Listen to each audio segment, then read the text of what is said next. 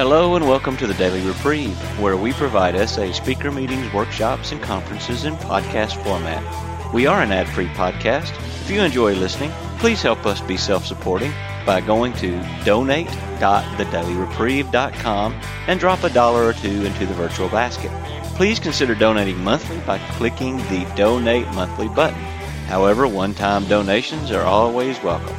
Just click the Donate Now button. Now, without further ado, this episode of the Daily Reprieve.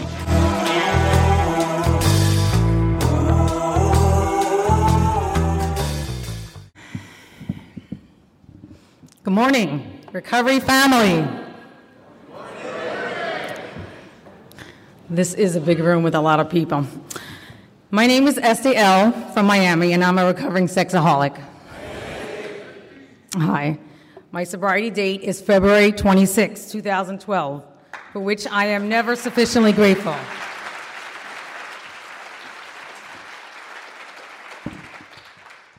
I am the fourth of 15 children. I grew up in a loving home with two devoted parents who did the best they could to provide me with a stable home. I lived with the illusion that I had the perfect home and upbringing, and that my way of doing things were the best and the ultimate. Unfortunately, the disease of codependency and addiction flourished in my home, which I only learned to identify in recovery. As a young girl, I sought to escape and numb out from any pain or anxiety that I felt. My first escape was reading. I would lose myself in books. Food and lust followed. During puberty, I started masturbating compulsively and became obsessed with sex and boy fantasies. These drugs proved to be just the right thing to numb me and help me avoid feeling my feelings or developing intimate relationships. I felt unlikable on a very deep level, and lust was the perfect solution to my social anxieties. I wasted days and weeks of my adolescence pursuing my crushes and fantasizing about men. I invested most of my energy and time to my make-believe world and neglected working on deepening my relationships and friendships with my girlfriends in my all-girls school. One particular form of acting out was going to the synagogue to satisfy my lust. I belonged to an ultra-Orthodox synagogue, and ladies would pray separately in the women's gallery, which was high above the men's gallery overlooking the men. I stood for hours watching the men just to catch one glimpse for a moment of my male cousin whom I had a serious crush on. I would stalk him in my home, despite the fact that I knew that in my faith tradition, it was not considered appropriate for girls and boys to have relationships. I knew there was something wrong with me, but I didn't have a name or a solution for it. I did not feel I had anyone to discuss my obsessions with, and so I continued going deeper and deeper into my head and fantasies. My disease only progressed, and my lust grew. At 18, I went to an all-girls seminary in Israel for 1 year. I developed a friendship with a girl I had never met before. The relationship quickly turned unhealthy, and we became sexual. I was in such deep denial of my disease that I would act out with her on buses, thinking that nobody noticed, and I was doing a really good job hiding. My sexual orientation is straight, yet my lust was so desperate that it was content objectifying my girlfriends just to satisfy itself. I clearly felt crazy. To offset and quiet my guilty feelings, I became more into my religious zeal and would spend hours studying the Bible in my room, isolating from people, and feeling better than others. Not surprisingly, I met and married another sexaholic.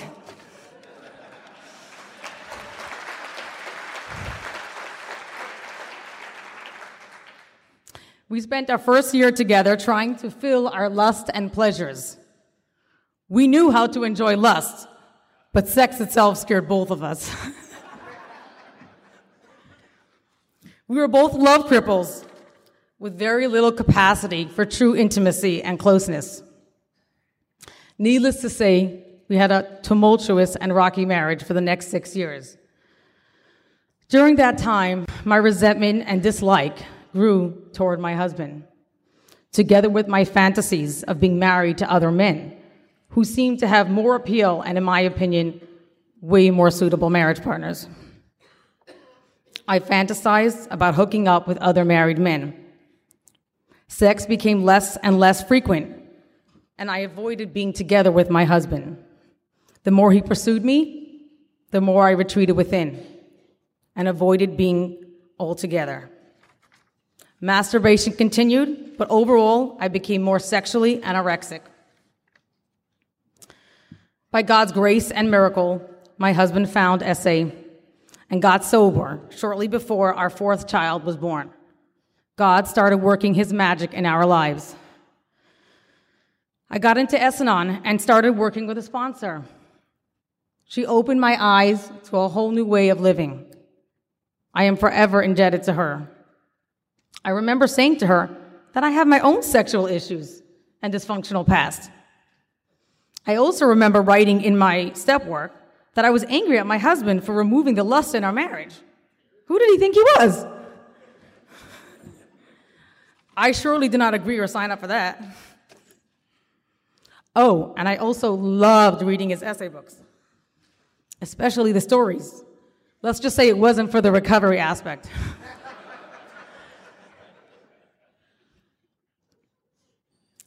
About 6 months into Esty, I hit my essay bottom thanks to my Esty sponsor, Nancy.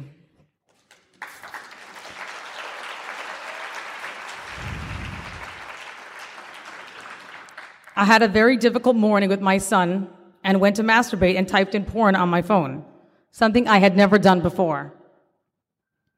I called my sponsor in a panic and could not bring myself to tell her what I typed in my phone. I was so full of shame. She lovingly told me she recommends I call some woman in SA. Nancy just told me that I didn't seem too pleased with her when she told me that. Like the nerve, right? I'm an Esty. That started my journey in SA and a whole new life for me. After calling a few women in SA, I felt that I had come home. After 28 years, I finally stopped running from myself and living in shame and pain. I felt a deep connection with my SA girlfriends. I was able to, for the first time, share all of me, even my most shameful sexual secrets. I had nothing more to hide. And they certainly didn't judge me, since some of their stories made me feel healthy.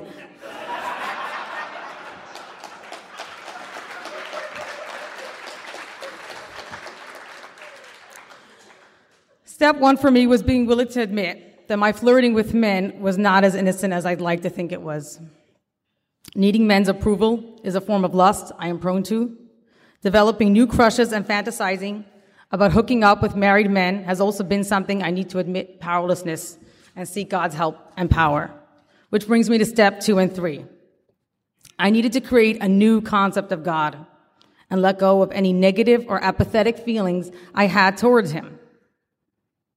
If I was truly going to surrender myself to him and seek his help, I need to know and feel that he is a loving, caring, and forgiving Father. He likes me with my imperfections and does not seek perfection from me. He allows me to learn from my mistakes and is patient and kind in the process. I need to feel his unconditional love at all times. If God could love me, then I surely can do the same and love myself. Steps 4 to 7 has been a truly eye-opening experience and life-changing process for me.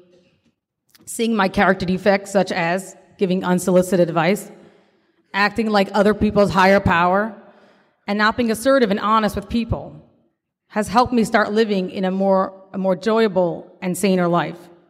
Sharing my character defects, resentments, fears, past sexual behavior with my sponsor was very healing and freeing. I did not feel judged at all. I only felt love and acceptance. Making my amends was difficult, but life-changing. For example, one of my friends I had to make amends for constantly going into her fridge and eating her food without permission. My sponsor had me ask her what foods she likes I buy her.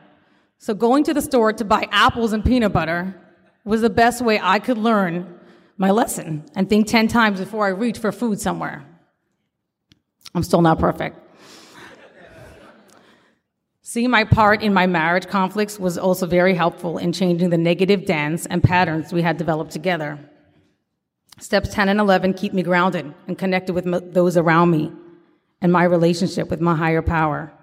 I try not to let a resentment fester for too long without doing a mini 4-step to see my part and be free of the resentment. Today, I'd much rather give a resentment than get one.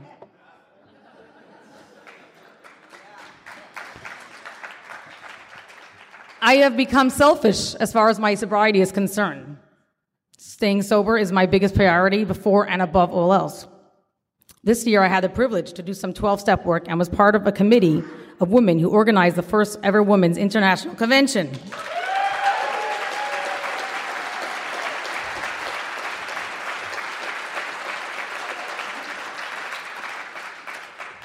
It was a real learning experience, and I truly felt uplifted seeing what it had accomplished for isolated SA women around the globe. We bonded together and supported each other in our journeys, mostly lonely ones, as most of us are the only women in our SA meetings. It has not been an easy journey, but it has certainly been rewarding. Learning how to have lust-free sex has been one of my greatest challenges. An experienced member told me when I shared with her that I wished I could just not have sex anymore, that I needed to learn how to walk the tiger. Sex was a tiger for me, but as a married woman, I couldn't just cut it out. I had to learn how to take it for a walk. I learned to pray before having sex to give up my selfish, self-centered pleasures for the whole of the union and the good for both of us. I prayed to focus on giving rather than receiving pleasure, and most importantly, to enjoy the man that God has put in my life.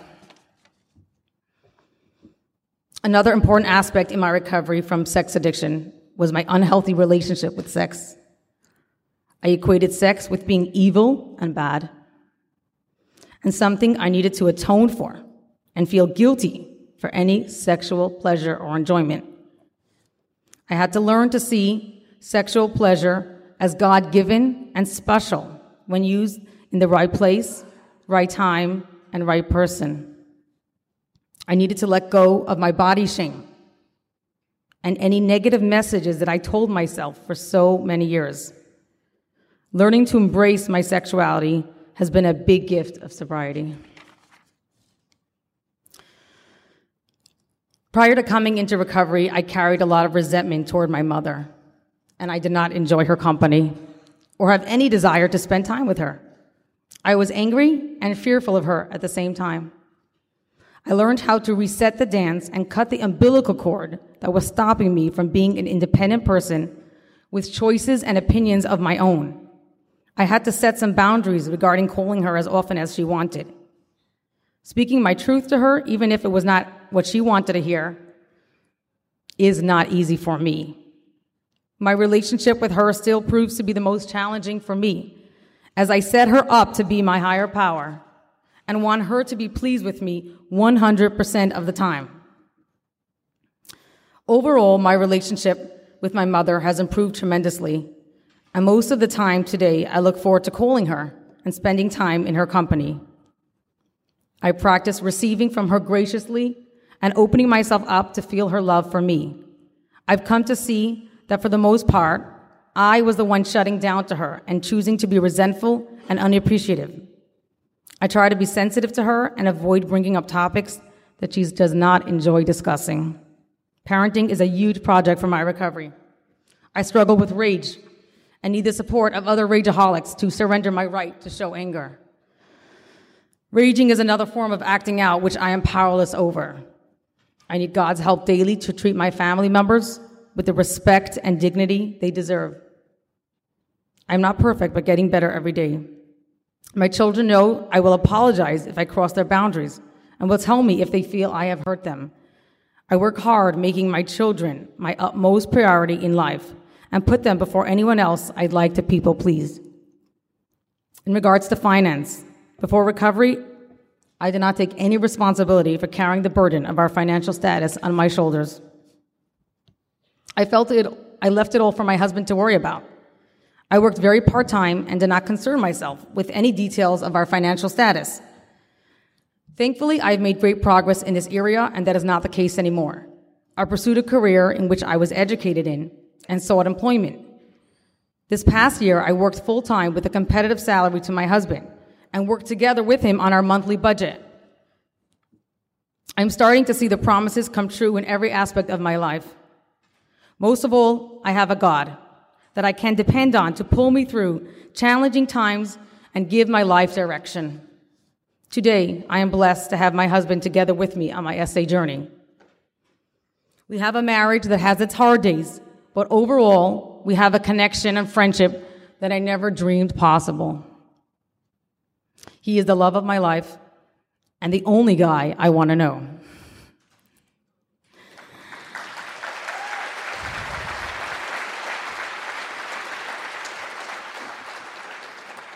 My house is mostly clean, and I'm able to pursue my career and work full-time, something I never thought I could. My relationships with others has improved tremendously, and my capacity to make and keep friendships have grown. My journey could not have been possible without the help of my sponsors. I'd like to name them: Medina, Nancy, Sylvia, Greta, and Priscilla. I cannot thank you enough.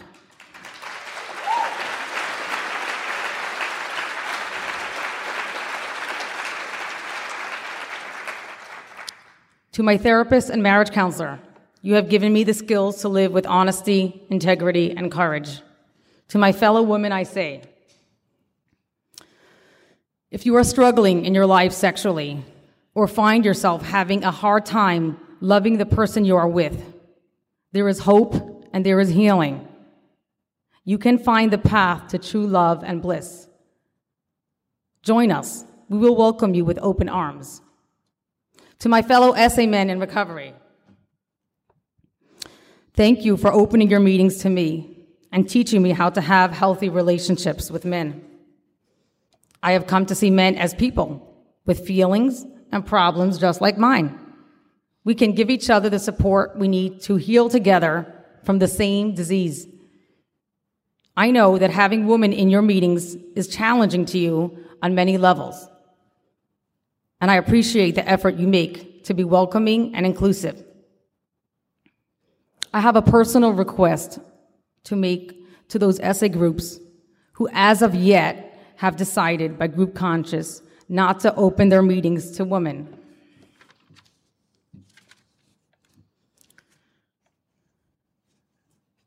I beg and plead of you to open your doors to your fellow addicts.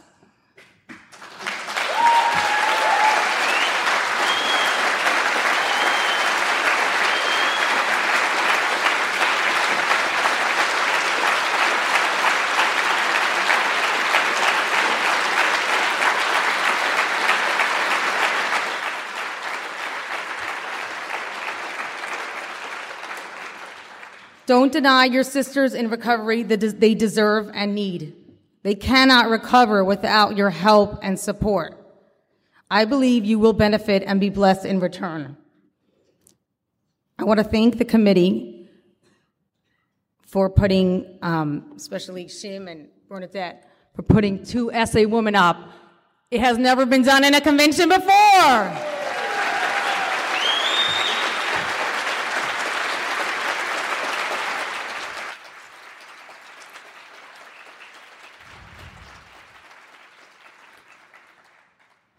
I have a dream.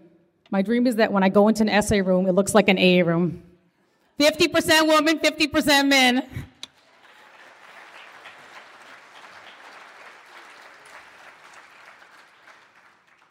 May we all continue walking with God's hand in hand toward a sober and saner future life. God bless you all.